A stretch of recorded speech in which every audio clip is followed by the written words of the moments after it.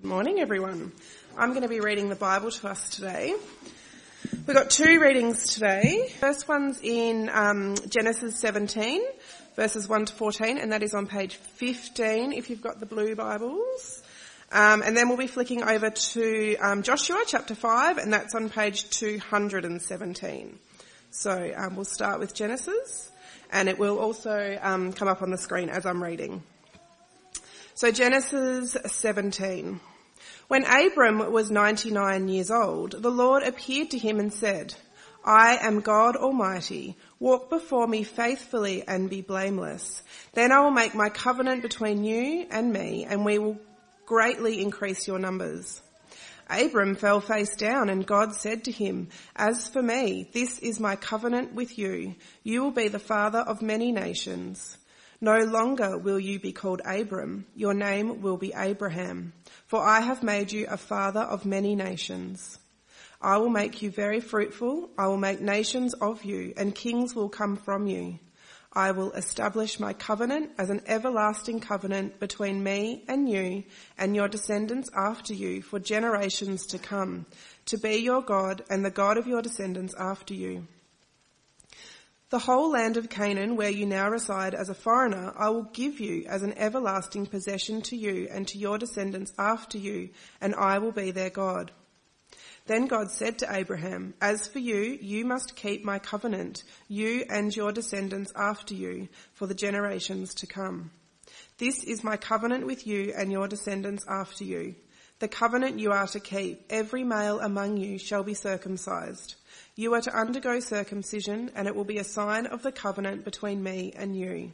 For the generations to come, every male among you who is 8 days old must be circumcised, including those born in your household or bought with money from a foreigner, those who are not your offspring. Whether born in your household or bought with your money, they must be circumcised. My covenant in your flesh is to be an everlasting covenant. Any uncircumcised male who has not been circumcised in the flesh will be cut off from his people, for he has broken my covenant. And now we'll flip over to Joshua, and Joshua chapter 5, starting on page 216. Now when all the Amorite kings west of the Jordan and all of the Canaanite kings along the coast heard how the Lord had dried up the Jordan before the Israelites, until they had crossed over, their hearts melted in fear, and they no longer had the courage to face the Israelites. At that time the Lord said to Joshua, Make flint knives and circumcise the Israelites again. So Joshua made flint knives and circumcised the Israelites at Gibeath Harloth. Now this is why he did so. All those who came out of Egypt, all the men of military age, died in the wilderness on the way after leaving Egypt. All the people that had come out had been circumcised, but all the people born in the wilderness during the journey from Egypt had not. The Israelites had moved about in the wilderness 40 years until all the men who were of military age when they left Egypt had died, since they had not obeyed the Lord. For the Lord had sworn to them that they would not see the land, and he had solemnly promised their ancestors to give us a land flowing with milk and honey. So he raised up their sons in their place, and these were the ones that Joshua circumcised. They were still uncircumcised because they had not been circumcised on the way. And after the whole nation had been circumcised, they remained where they were in the camp until they were healed. Then the Lord said to Joshua, Today I have rolled away the reproach of Egypt from you. So the place has been called Gilgal to this day. On the evening of the 14th day of the month, while camped at Gilgal on the plains of Jericho, the Israelites celebrated the Passover. The day after the Passover, that very day, they ate some of the produce of the land, unleavened bread and roasted grain. The manna stopped the day after they ate this food from the land. There were no longer any manna for the Israelites, but that year they ate the produce of Canaan. If you'd like to keep your Bibles open at Joshua 5, and in the booklet I'll reveal an outline as I go so that you can write it in if you want to. A couple of weeks ago, Meredith and I watched one of the latest films on the life of Winston Churchill. who was Minister of Britain, of course, in World War II. It was just called Churchill. There have been a couple of films recently.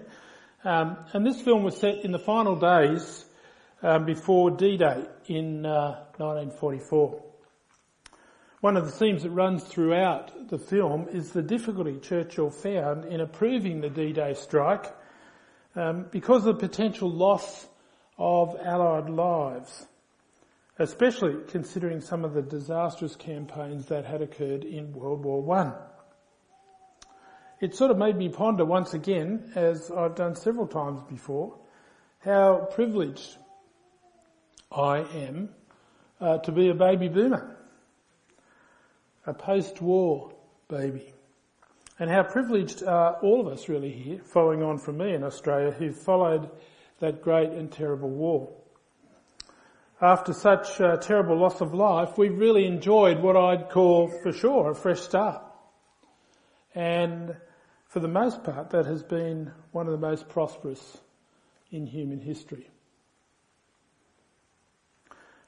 Sometimes it's good to take a moment to ponder and to remember our place in history. And I think that's what's actually happening. Something like that is what's actually happening for us in our passage in Joshua 5 today. The momentous events that we saw last week in chapters 3 and 4, the crossing of the Jordan River through a display of the awesome power of God, leads to a pause for a time of reflection and preparation. It's somewhat unexpected. We might have expected, now that they've crossed the River Jordan, that chapter 6 would follow straight on with the conquering of Jericho, which we'll see next week. But instead, the narrative pauses to take part in two important religious rituals for Israel. And this is no idle addition. In fact, I want to suggest that this little episode, these 12 verses, is critical, really critical, to set up the rest of the book of Joshua and how Israel will take the land. Now, I've maintained the title in your booklet, but I've added a subtitle to indicate its drift.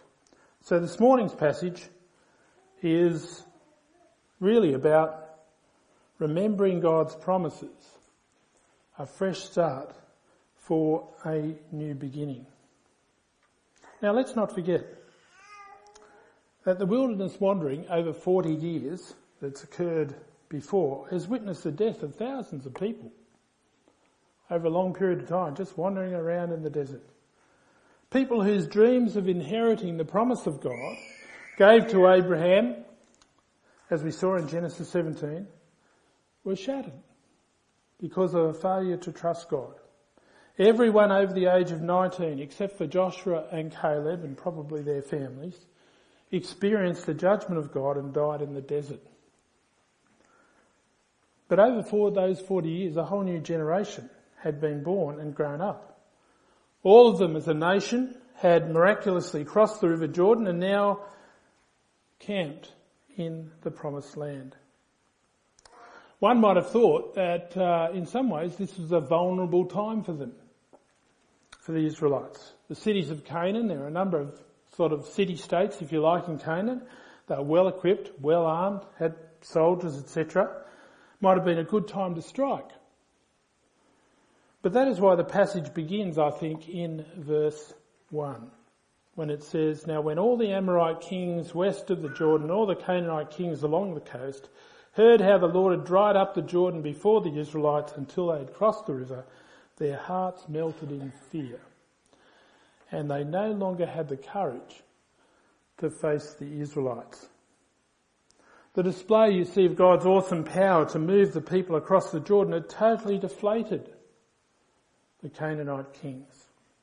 They were so discouraged they no longer had the stomach to face the Israelites. And just as an aside, friends, but an important aside, there are legitimate times to be afraid. And one of those is to be afraid of God's judgment. if you don't belong to God, then God's judgment is coming. It's an absolute certainty. And as Hebrews 10:31 says, it's a dreadful thing to fall into the hands of the living God. This is not some manipulative scaremongering, but it is God's legitimate truth. Well, this display then of God's power, which deflates the kings of Canaan, gives rise to a time to pause, time to reflect, to remember the promises of God fulfilled now, at least in embryonic form, and prepare for the campaign to come to take the whole land. And there are important things that need to occur to prepare for the campaign to come. God had kept his covenant promise. It was now time before the Israelites proceeded in battle to seek a covenant response from the people. This came through the reintroduction of two key rituals that set Israel apart as God's people, those of circumcision and the Passover. We'll spend most of our time on the first of these because that's what the text does. It spends its time there. This reintroduction of the rite of circumcision into Israelite life, I think, should be seen as a renewing of the covenant mark. Verse 2 says, Now, at that time, the Lord said to Joshua, Make flint knives and circumcise the Israelites again. So Joshua made flint knives and circumcised the Israelites at Gibeath Haraloth. These two words, Gibeath Haraloth, are a funny sort of thing. We're not sure whether they're an actual place. If it is, we don't know where. Or whether they're just a way of describing what happened where they were. Since the translation of these two words, believe it or not, is Hill of Foreskins. Certainly a rather graphic way of describing what occurred. So if you look at a few different translations of this verse, you'll see some go as the NIV does, conservatively, Gibeath Haraloth, and others just translated as Hill of Foreskins. Regardless though, we should take note that Israel was not the only people who practiced circumcision in those days. It was quite common among several other nations that circumcision was practiced, and even amongst some of the Canaanite nations. So it was not circumcision itself, you see, that was unique to Israel. It was the fact that God made circumcision a physical mark of the covenant with his people that made it unique. Not the one I would have chosen. Just gives me anxieties every time I read this episode. But it is the one that God chose. This is why we read Genesis 17 earlier, where God first set its practice in place. God promises Abraham to establish the covenant with him and his descendants, giving them the whole land of Canaan. And then, just to repeat, we read in verses 9 to 11, Then God said to Abraham, As for you, you must keep my covenant, you and your descendants after you for generations to come. This is my covenant with you and your descendants after you. The covenant you are to keep. Every male among you shall be circumcised. You are to undergo circumcision. It will be the sign of the covenant between me and you. So circumcision was a physical sign, a mark that identified the people of God and a commitment to keep his covenant and follow him. Now, if you ask, as some do today, as to why it was just a male mark, if I can put it that way, then I think all we can say, since we're not really told, is that in the culture of the times, males represented their families and in some sense determined their destiny. A bit later on, when we see one of the unfortunate instances that happen in Joshua, it's the sin of the father, the male, that actually determines the fate of the whole family. In this context, we can begin to see why it was so important to make sure that all the new generation of men who had crossed the Jordan were circumcised. It represented three important things, I think. First, It represented the end of covenant rebellion. Look at verses 4 to 7. Now this is why he did so. All those who came out of Egypt, all the men of military age, died in the wilderness on the way after leaving Egypt. All the people that came out had been circumcised, but all the people born in the wilderness journey from Egypt had not. The Israelites had moved about the wilderness 40 years until the men who were of military age, when they had left Egypt, had died, since they had not obeyed the Lord. For the Lord had sworn to them they would not see the land he had solemnly promised to their ancestors to give us, a land flowing with milk and honey. So he raised up their sons in their place, and these were the ones Joshua circumcised. They were still uncircumcised because they had not been circumcised on the way. Now, why weren't the generation born in the wilderness circumcised along the way? They could have been. There was no reason why that couldn't have happened as they were born and been circumcised. There was nothing preventing this from happening. I think we must assume that the whole wilderness wandering, this whole period of time over 40 years, represented punishment for covenant rebellion. Verse 6 especially notes that these military men died because of their disobedience. Yes, God was merciful and still provided manna for them to eat over this time in the desert, since you couldn't grow anything there. But it still was a time of separation, of distance in the relationship with God, because of rebellion and a failure to trust God that he would keep his covenant promise. However, with the crossing of the Jordan and the new generation of people, the end of that period of rebellion had come. God had been true to his promise. The people had entered the land. The rest of the book of Joshua will show how they take the land over. On the positive side, the second important thing that circumcision represented was the renewal of covenant obedience, simply represented by verse 8. And after the whole nation had been circumcised, they remained where they were in the camp until they were healed. So verse 8 simply records the obedience of the nation to once again be marked out as God's people and dedicated to obeying his voice. For this new generation, it marked their commitment to following God once again and trusting him to go before them to fulfill his covenant promise to them. Circumcision in the flesh would once again be the sign of a circumcision of the heart. The outward mark in the flesh was always meant to indicate the inward devotion to God. In Deuteronomy 10 verse 16, it commands God's people to circumcise their hearts. And the Apostle Paul in the New Testament in Romans 2:28 and 29 says this: a person is not a Jew who is one outwardly, only outwardly, nor is circumcision merely outward and physical. No, a person is a Jew who is one inwardly, and circumcision is circumcision of the heart by the Spirit and not the written code. And this leads us, you see, to how circumcision came to be discarded and no longer necessary for God's people today. It was only for a time, the time of God's covenant with Israel. But of course, God's promise to Abraham was far wider than simply Israel possessing the promised land. I feel like that was part one. Through Abraham and his descendants, God told him, the nation of Israel, all the peoples of the world would be blessed. And we know now that that happened through the coming of the Lord Jesus.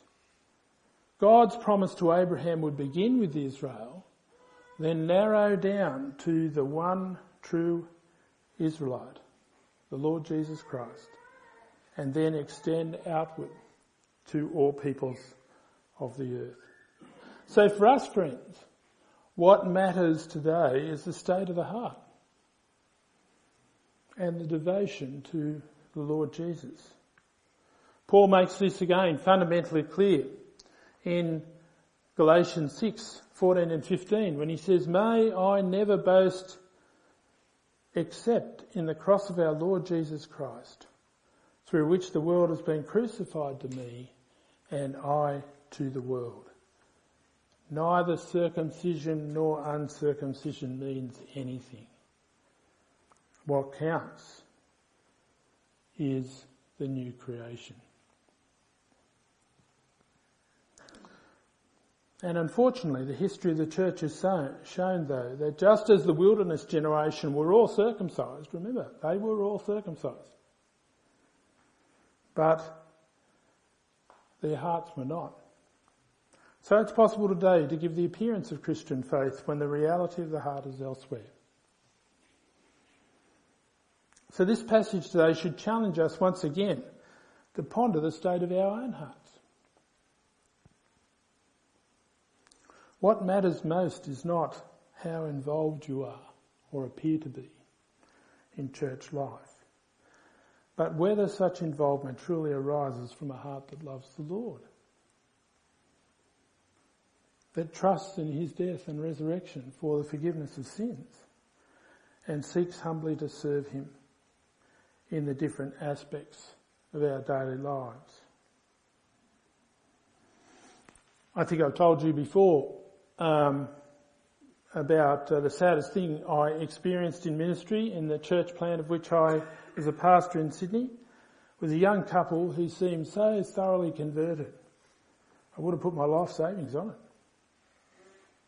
And they were involved in everything in the church over a period of a couple of years, but then gradually began to drift away. And completely, I lost contact with them. But during that time I discovered that their hearts seemed to, in the end, trust in some form of works righteousness because of what they did in the church, than in Jesus' death and resurrection.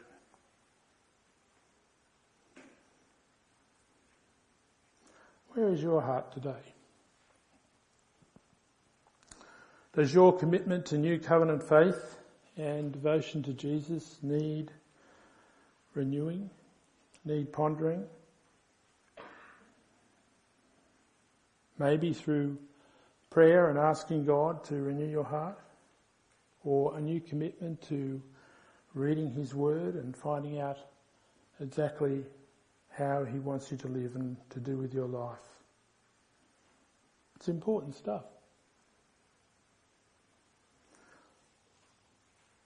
Before we come to the end of this section on circumcision, however, there is a third aspect to what this reintroduction of circumcision represents.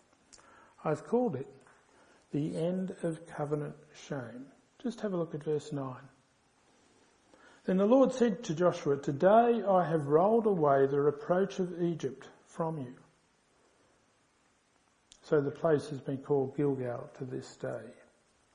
Now, it's not immediately obvious what this reproach is, but because it's called the reproach of Egypt, it probably refers to some sort of scorn heaped on the wilderness generation because Israel's God had failed to deliver on his promise.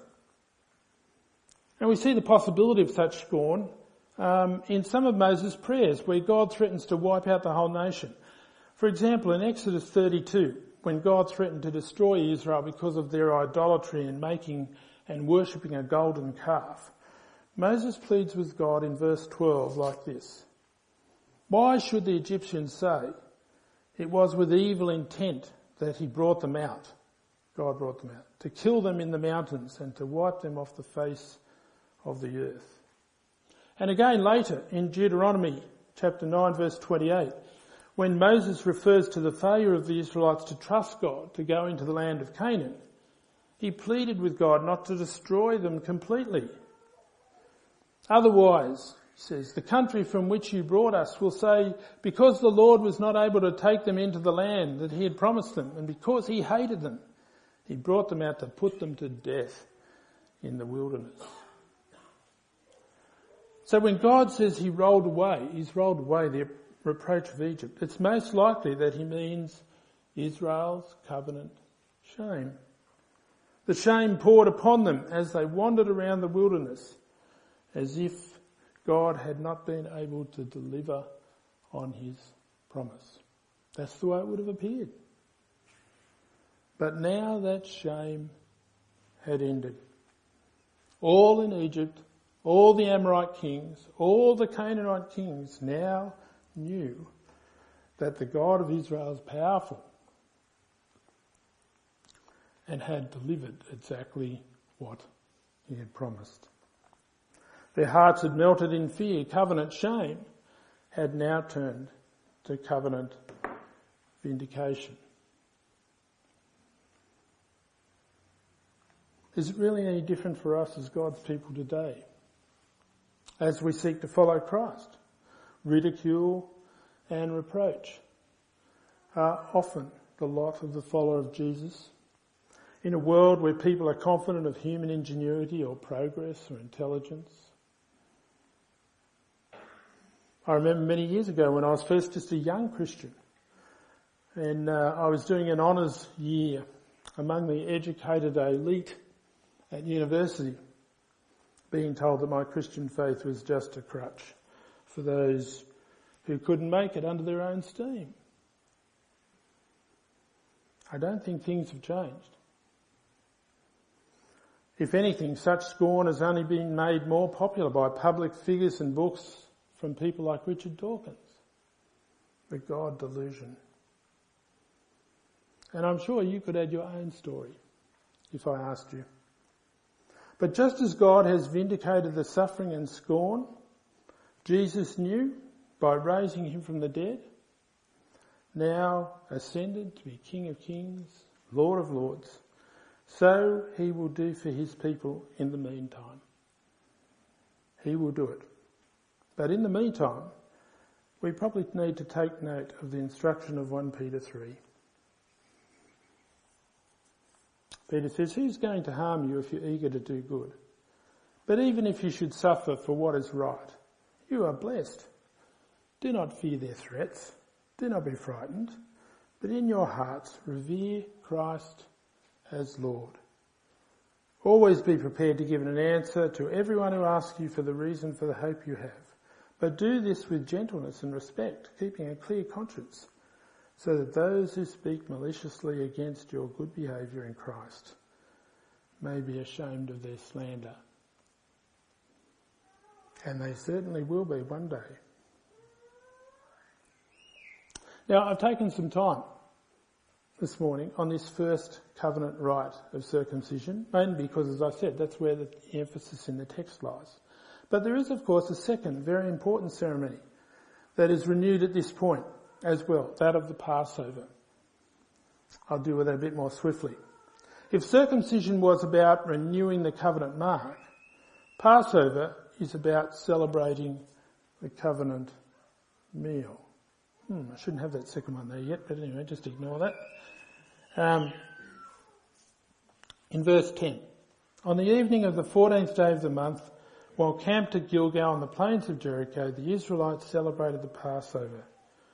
The day after the Passover, that very day, they ate some of the produce of the land, unleavened bread and roasted grain.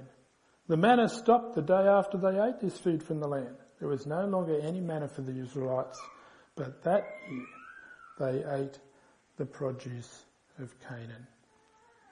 Passover, of course, commemorates God's action in rescuing the Israelites from the slavery they endured under the hand of the Egyptians. Exodus 12 tells us of that event.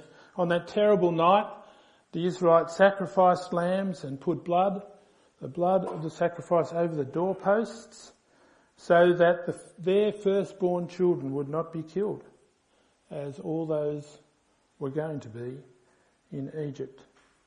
It was the first great act of God to bring about Israelite freedom, salvation, and the fulfilment of God's promise to bring the Israelites into the promised land.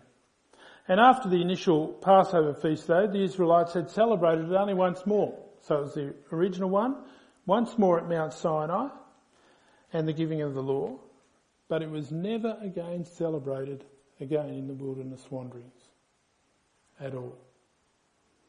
But now, with a new, faithful and obedient generation, it takes place as a memorial to God's act of redemption. And so it becomes a way of what I've got there, remembering God's great act of salvation. We're told it's celebrated on the 14th day of the month. And that, in fact, is what the law prescribed. It's another indication here that of the obedience of the new generation in following what God had prescribed. It's also, in one sense, an incredible miracle of timing, because God had actually brought them over the Jordan at the exact time to be able to celebrate the Passover when the law required here. In this context, however, the Passover not only was an act of remembering God's great act of salvation, it served also to anticipate the blessings that would be theirs now they are in the promised land. You see, that is the significance of the reference to the ceasing of the manna and the eating of the produce of the land. This celebration of the Passover, you see, not only celebrated God's action in salvation of Israel, but also anticipated partaking in the covenant blessing. The fact that the manna had ceased the day after Passover indicates once again that the era of the wilderness wandering had ended. Now the people would enjoy the fruits of the completion of God's promise, the blessings of a land flowing with milk and honey. The Passover, of course, became the pivotal celebration throughout the Old Testament of God's salvation of Israel. But when the Lord Jesus came and paid the ultimate price on the cross to provide the forgiveness of sins and new life to people of every tribe and nation who put their trust in him, he, if you like, re-engineered the Passover to commemorate his death on the cross and what we now call the Lord's Supper or Holy Communion. So in Luke 22:19-20, when Jesus was eating the Passover with his disciples, we read, "And he took bread, gave thanks and broke it, and gave it to them, saying, 'This is my body given for you. Do this in remembrance of me.' And the same way after the supper he took the cup, saying, 'This cup is the new covenant in my blood, which is poured out for you.'" And so now we who are circumcised of heart through the Spirit of God celebrate and remember the great act of sacrifice that has brought about our salvation from among all peoples. And we too partake in new covenant blessings as we await the return of Jesus and an eternity of bliss with him forever. The New Testament describes these blessings in various ways. There are lots of them. From the fact as described in Romans 8:1, where it says there's now no condemnation for those who are in Christ Jesus, which results in a new and intimate relationship with God, direct communication in prayer, being able to call God Abba, Father. Or from the wonderful gift of God's Spirit to strengthen our devotion to godly life, to the fellowship of God's people here today, to comfort, encourage, and share our gifts with one another. It's easy to forget what wonderful blessings we enjoy as a result of being participants in the new covenant, and the new covenant meal that is the Lord's Supper. So today, friends, Israel pauses to remember, to reflect, to rededicate themselves to God's covenant promise as they anticipate its completion in the days to come. A fresh start for a new beginning. It's good for us to take the opportunity to do the same, to pause and examine the state of our heart, to renew our devotion to new covenant faith in God's Son, the Lord Jesus Christ, and also to give thanks for the wonderful covenant blessings we enjoy as a fellowship of God's people.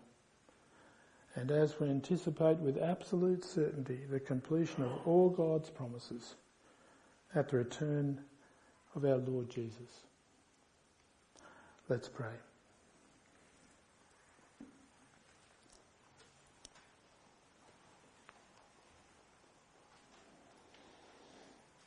Heavenly Father, we want to thank you for this passage today in Joshua 5.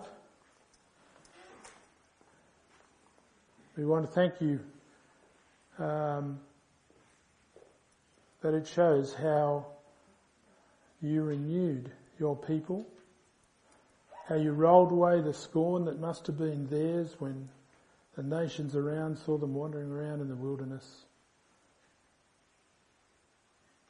but how you came through and delivered your promise.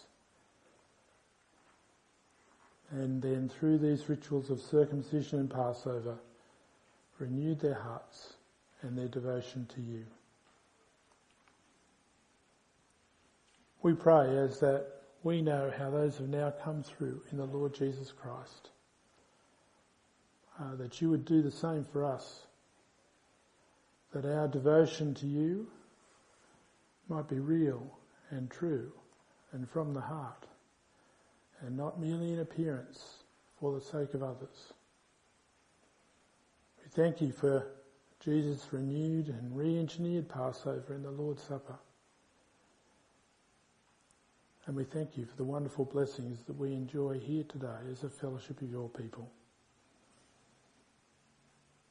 We pray that you may always help us to remember that it's absolutely certain that Jesus will return and take us to be with him.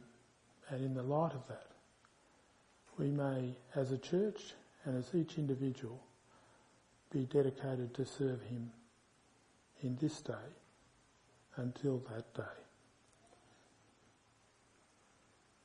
And we ask it in Jesus' name.